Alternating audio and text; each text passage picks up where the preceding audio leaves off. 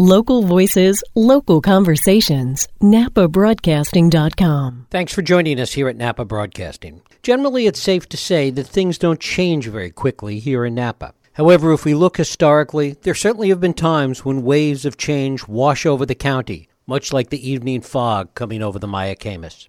I would argue that we're going through such a period now. This time, a period of generational change. Mary Louros on the City Council, the election to the County Board of Supervisors of Alfredo Pedroza, Belia Ramos, and Ryan Gregory are a few of the prime examples. Another is the ascension of Napa County's new district attorney, Allison Haley, succeeding Gary Lieberstein. Haley is not only the first woman to be Napa's top prosecutor, but at 43, she's one of the youngest. I think in my 20 years around here, there's been very slow and very limited turnover in the district attorney position.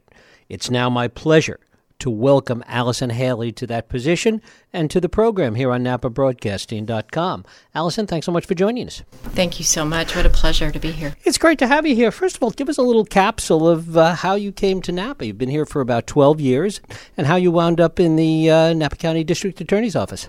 Absolutely. About 12, going on 13 years ago, my husband and I went on a road trip. My husband does not fly, so our vacations are relegated to road trips. We spent one night in Napa, and 11 weeks later, we had secured a rental in Carneros, and I had a job at the Napa County DA's office. What was it about Napa that was so appealing? My husband had lived for several years in Idaho. He wanted to live somewhere beautiful.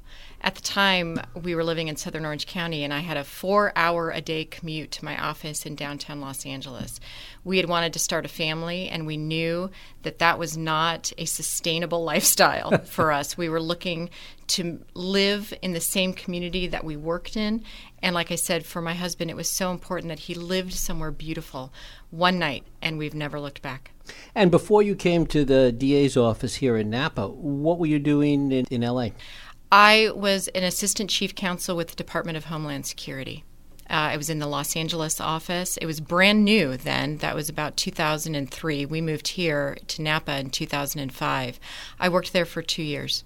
And what did that involve? I mean, as you say, that was really the beginning, though. Department of Homeland Security was, 2001, 2002 yes. that it was established? I had a very unique position. I worked specifically with looking to relocate such an unusual position, sex offenders. So, for example, if you were a convicted sex offender here in the United States, but you were a national of, say, Yemen, we're not going to return you to your country of origin because potentially that could violate the Convention Against Torture. We would look for other locations to remove you from the United States based on that violent and serious criminal conviction. It's a very unique niche. I had been interested in those kinds of crimes in that particular population for some time. It carried over into my career at the District Attorney's Office, but I had that very unique position at the Department of Homeland Security. Lawyers who are interested in the criminal justice area always seem like they have to make a decision at some point in their lives, and oftentimes they change that decision, but they have to make a decision whether they're going to be defense lawyers or prosecutors. How did that go for you? I had gone to law school absolutely believing that I would go into defense work. I had a turbulent upbringing, childhood. And when I say turbulent, it's that my childhood intersected with the criminal justice system in that my father was imprisoned when I was a late teenager and early adult. Because of that, I had a very strong soft spot for working on the defense work. I think at some point, maybe in the first 3 years of my legal practice, it became apparent to me that if I wanted to do justice, if I wanted to actually have power about doing the right thing every day, where my job is to get paid to do the right thing every day and to be honest every day, I wanted to go into prosecution work. And did you have a sense at that point where you wanted to do it? Certainly what you're talking about in terms of the justice aspect of criminal justice, there's certainly that opportunity, it seems, in local communities and counties and even on the state level, a little different on the federal level. Absolutely. I think it became very important to me after my marriage, looking to start a family, that I wanted to work in the area that I lived. I very much wanted to be a part of creating an environment where people can live quiet, happy lives. I think when you're an adult of a turbulent upbringing as a child, I value stability and safety and quiet in a way that maybe other people don't. And so that became very, very important to me, that while my aspirations may be high within my office, I'm very, very happy to be serving at this level. And when you went into the prosecutor's office, to the district attorney's office in Napa, and you did it, as you said before, very quickly, it was sort of literally overnight, what surprised you? What struck you the most about the criminal justice system and the DA's office in Napa? What were some of the early things that you really took note of? That the office very much, even at that time, felt like a family, that you were responsible to each other about what happened in the courtroom. And I think that that's something that I certainly want to be moving forward with as we go on, that the accountability about how my performance in the courtroom, I was held accountable by my coworkers, that there was an interest as a collective that justice be done. It's not, and maybe I can compare it to my work in Los Angeles. In Los Angeles, there were 3 floors of attorneys and no one knew my name, and we all had work to do. In Napa, there are 22, 23 attorneys if we're fully staffed, and we all know what's going on. We all know what each other is going to court to do and what's happening that day, and there's accountability not just to the management level, but to each other. I felt at an early stage, I wanted to make my coworkers proud of me. I wanted to be proud of them in the courtroom because of the caliber of the work, of the bravery that they were showing in the courtroom. That became very apparent to me early on. And did you have a sense early on, A, that you wanted to stay there for a long time, and B, that you wanted to rise up through the ranks in the DA's office here? Yes and no. So I very early believed that I wanted to grow roots somewhere, that I could see myself pursuing a career of a lifetime there at the Napa County DA's office. I think I talked about it in my interview, that I very much, again, wanted that stability to create a home in my workplace. I did not. In fact, I did not want to ascend for quite some time. In fact, I avoided it for a long period of time. I am very good at taking care of my cases and shutting my door. So, yes and no.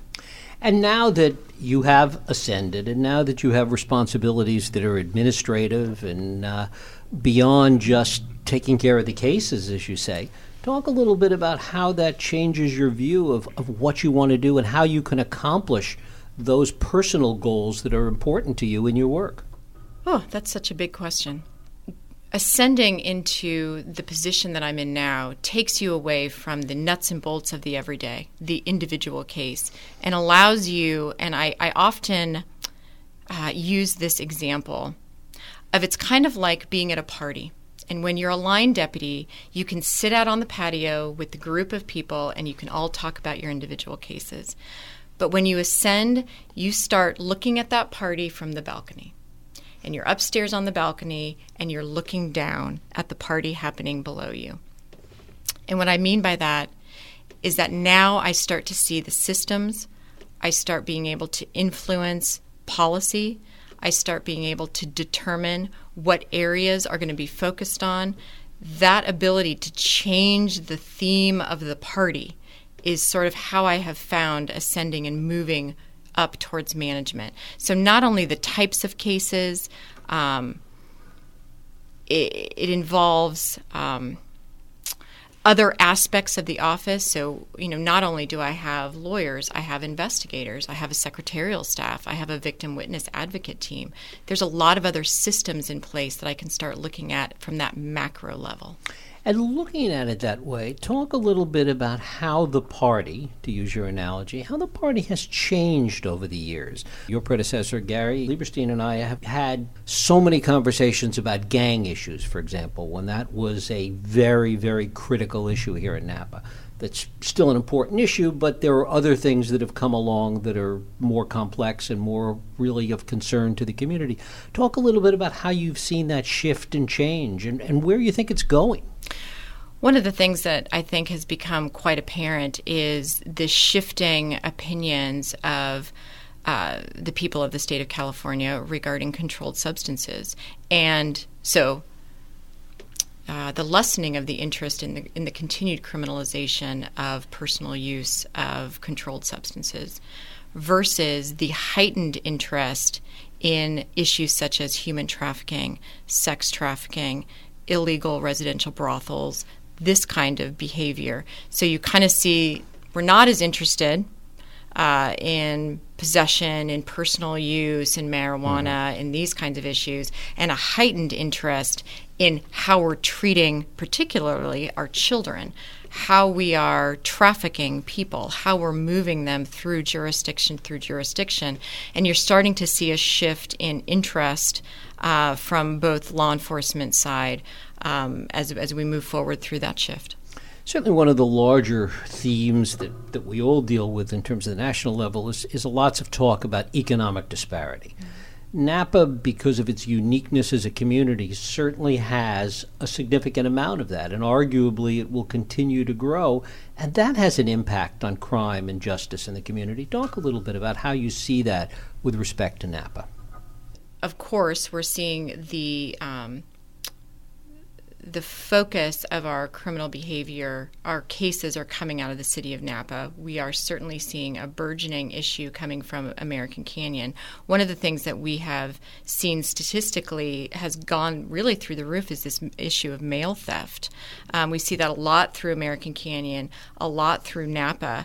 In fact, I've been a victim of it just this weekend myself, where people are going through mail, this identity theft, stolen credit cards, using gift cards, credit cards, using those magnetic strips to have different information on them, and it causing a number of problems for victims. First, it's very difficult to straighten that out. Those kinds of things can be on credit ratings for quite some time and victimization continuing for quite some time. Very hard to work on from the law enforcement side because typically these people that are involved in that kind of behavior are going from jurisdiction to jurisdiction. So sometimes it's difficult to be able to hook those things together. We're definitely seeing that, and we're seeing it also coming from Up Valley as well, these rural jurisdictions where mailboxes are sort of isolated.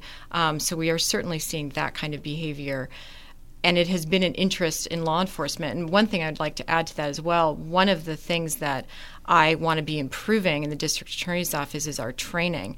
And under that umbrella, the district attorney's office has hosted trainings bringing in detectives from Walnut Creek and Pleasanton and so forth to train not only our prosecutors but our law enforcement about how to do those investigations and how to prosecute them so that we secure those convictions in years as we move forward. Mm-hmm.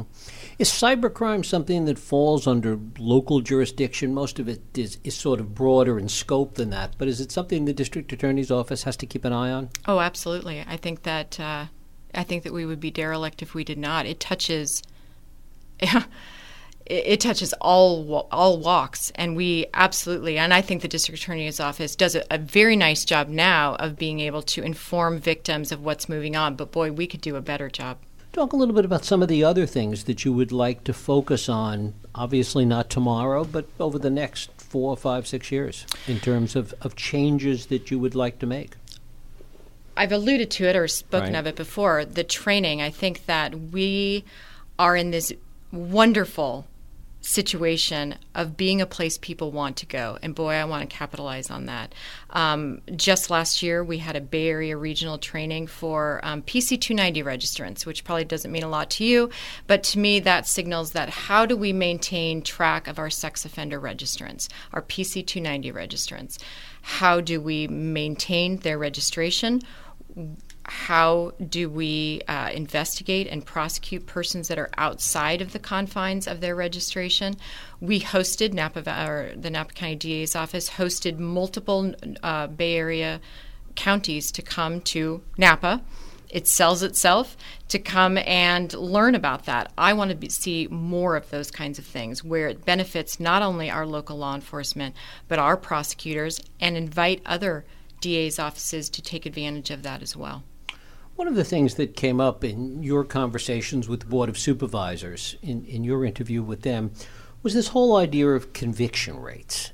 Talk a little bit about that and what it really means, because it's one of those things that often fall under that category of statistics not lying, but they don't always tell the same story either if you handle them in different ways. So it depends on how you define a conviction rate. If you mean that it's, how many guilty verdicts we get, that's going to be one rate. So that is a subset of all of our cases, only those cases that go to jury trial, and then how many of those are convicted. If you mean how many cases that we file, we ultimately take some variety of plea to, a guilty plea to a misdemeanor or to a felony, that's going to be a different number. But I'll tell you, and I understand why people think that conviction rates are very important, and they are important, but they are not the only picture of the health of a district attorney's office. The district attorney's office job is not to win cases. It is to do justice.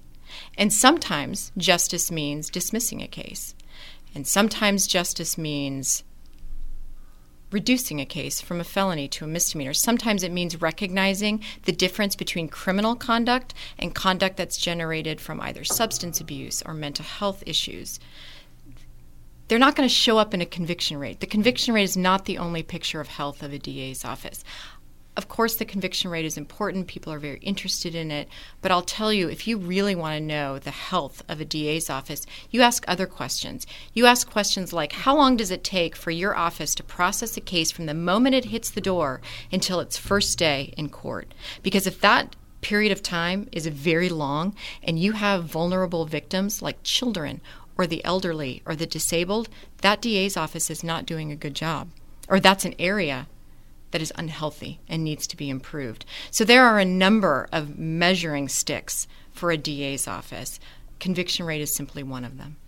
Do you have a sense of some of the issues that you think that the community is concerned about? What do you hear from people, even in the time you've been in the DA's office in general, and even in the short time that you've been the district attorney? What are you hearing from the community?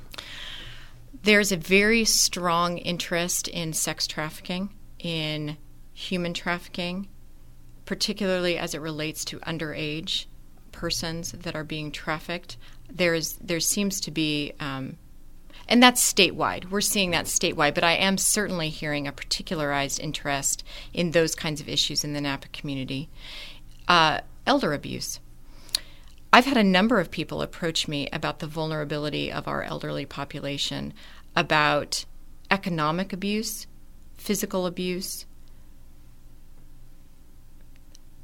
mental abuse, that kind of emotional abuse that's going on, and how it is a particularly vulnerable community. One of the things I told the Board of Supervisors that if in 5 years, I told them, I promised them, in 5 years I want to come before you and I want to ask you to fund, I want a forensic accountant. I want to hire someone in-house to help us go through records, to go through mortgage transactions, to go over bank accounts, to go over trustee accounts, to go over that so that we can do a better job of identifying embezzlement, financial abuse, elder abuse, that kind of economic abuse of these vulnerable populations. Frankly, other counties have them, and I'm jealous. I want one because I think that we can do a better job providing those services to those particular communities. But I know that has been something that's been brought up to me. The mail theft certainly has been brought up to me. I know that it's quite a nuisance for people to realize that loans are being taken out, that cars are being purchased in their name. That has been something that's come up both through law enforcement and to me personally. Talk a little bit about the nexus between the DA's office and law enforcement and ways in which that's working well in Napa and ways in which you'd like to see maybe it improve in certain respects. Very early on in my career, it became very important to me. And I really can't put my finger on how I knew it or why, but I knew that I wanted to be very accessible to my law enforcement. I knew that the more communication I had with them, the better training was going on, the more I understood about their job, and the more that I could communicate about my job, I felt that we were going to be in a better position. I think I have incredibly good relationships with the head of both departments. And when I say both departments, the ones I work with most often, Napa PD and the SO. That kind of accessibility, both to me and over to them, incredibly helpful as we coordinate efforts on major cases and on less serious cases. I am proud of the relationships that I have established with those agencies and that I encourage my office to continue to do. For example, it's little stuff. If one of my deputies issues a subpoena, one of my deputies issues a subpoena for a law enforcement for a preliminary hearing, the policy now is that deputy, my deputy, personally contacts that law enforcement officer so that they know, what am I going to be asked? What are you expecting? What can I be expecting when I go into the courtroom? There's communications that I don't have wasted time.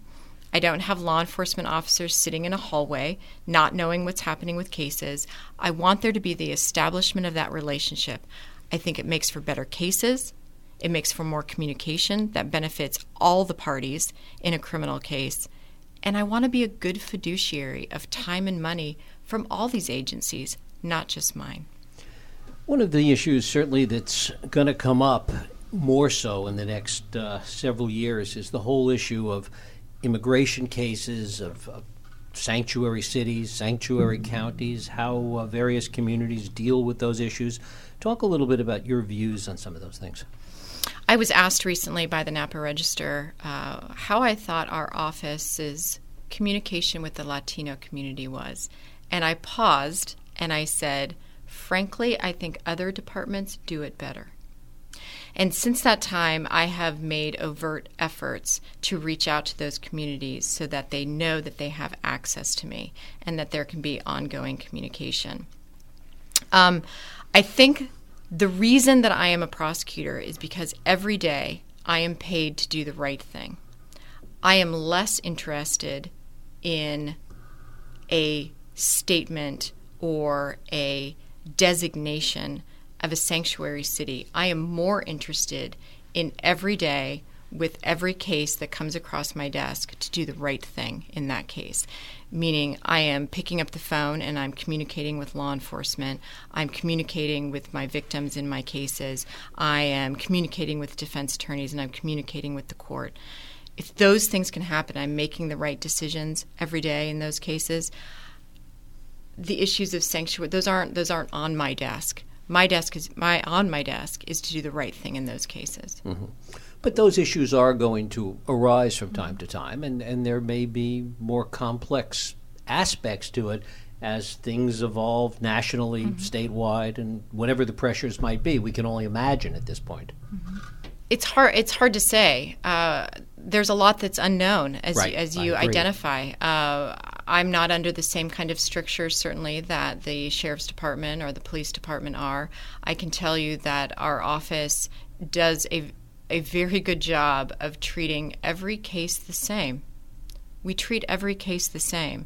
And that's not to say that we aren't looking at individual factors of the case, but if someone believes that we're running to determine whether a victim or a defendant or so forth is legal or illegal, that's simply not the work of the DA's office. I'm interested in making victims whole. I don't have any interest in what your country of origin is. If you're victimized in Napa County, my interest is in making you whole. And to what extent has Prop 47 and some of the other measures, particularly that, affected how you look at some of these cases? Can you unpack that a little bit? In other words, cases, whether they're felonies or misdemeanors, and how that's changed under Prop 47, and how your efforts to make the victim whole is impacted by really the way the law has changed. You know, I think that sometimes people confuse issues of separation of powers in the sense that I am here to enforce the laws as they are, not necessarily what I want or think or my personal opinion aside. We certainly have seen a large shift lately in what the people of the state of California want us to focus on. my job is to listen to my clients. And even if sometimes I disagree personally with some of those decisions that have been made. How would you define the culture of the DA's office today? Oh, that's hard to say, because now that I've ascended, it's hard to know. Everyone wants me to think one thing. I think that the honest answer is that it's very important to me that the DA's office is worthy of the professional caliber of attorneys that we have. And let me unpack that a little bit for you. It's very important to me that the lawyers in the office and all staff in the office, my investigators, secretarial staff, feel confident to be brave, that I have their back, that they can go into the courtroom and do brave, courageous things in the pursuit of doing the right thing. I have seen lawyers take difficult cases, difficult child molest cases, difficult cases to court, and I am unbelievably proud of them. I have tried, even in my introverted, shy way, to tell those attorneys to their face, I appreciate what you're doing, that what you did in this case was not easy, and not everyone would have done it. I want them to feel that. I want them to know that I work for them. They don't work for me, and that my job is to make this place someplace that you want to be proud to work in. I know that I have instituted a lot more accountability in the office than has been there in previous years, and I think that was initially met with some resistance and some concern. But I'll tell you, it's accountability not for accountability's sake. It's not to get people in trouble. It's accountability so that you get better, and so that you can walk into the courtroom and be confident that you have the training and the knowledge and the courage to do those harder things to do in the courtroom. I'm hoping that other people would say that was the culture in the office right now. And finally, you talk about being shy and introverted, but you're in an office where you're going to have to run for election in a couple of years, and I'm sure times after that, if you're elected. Talk a little bit about the prospect of running for office and how you see that. I can absolutely do events, even what I'm doing right now, speaking as much as I am about myself, about my office, but I am the personality type that pays a cost for that later. It's more exhausting, I think, to someone like me, rather than an extrovert who feeds off of it and it provides them energy. The prospect of it is it requires me to be brave. Just like I ask my attorneys to be in the courtroom, I have got to stop being a hypocrite and turn around and ask myself to do that as well. A story, if we have the time, Sure. I don't mean to, a story that I told recently, in fact, at my swearing in. When I had my daughter, I put a poster on her wall before she was even born that said, "Be brave." And I would talk to her, and I talk to her now about ignoring dissenters and doing the courageous thing that will always have her back. And it dawned on me that my fear of ascending, what a hypocrite I was. I'm asking my daughter to shatter ceilings and bite off more than she can chew, but I was too afraid to. Is it something that is a frightening prospect? I would be lying to say that it wasn't. It's requiring me to be brave, and that's worthy of me. Napa County District Attorney Allison Haley, I thank you so much for spending time with us. Thank you, sir. What a pleasure. Thank you. Wine, Food, Talk. NapaBroadcasting.com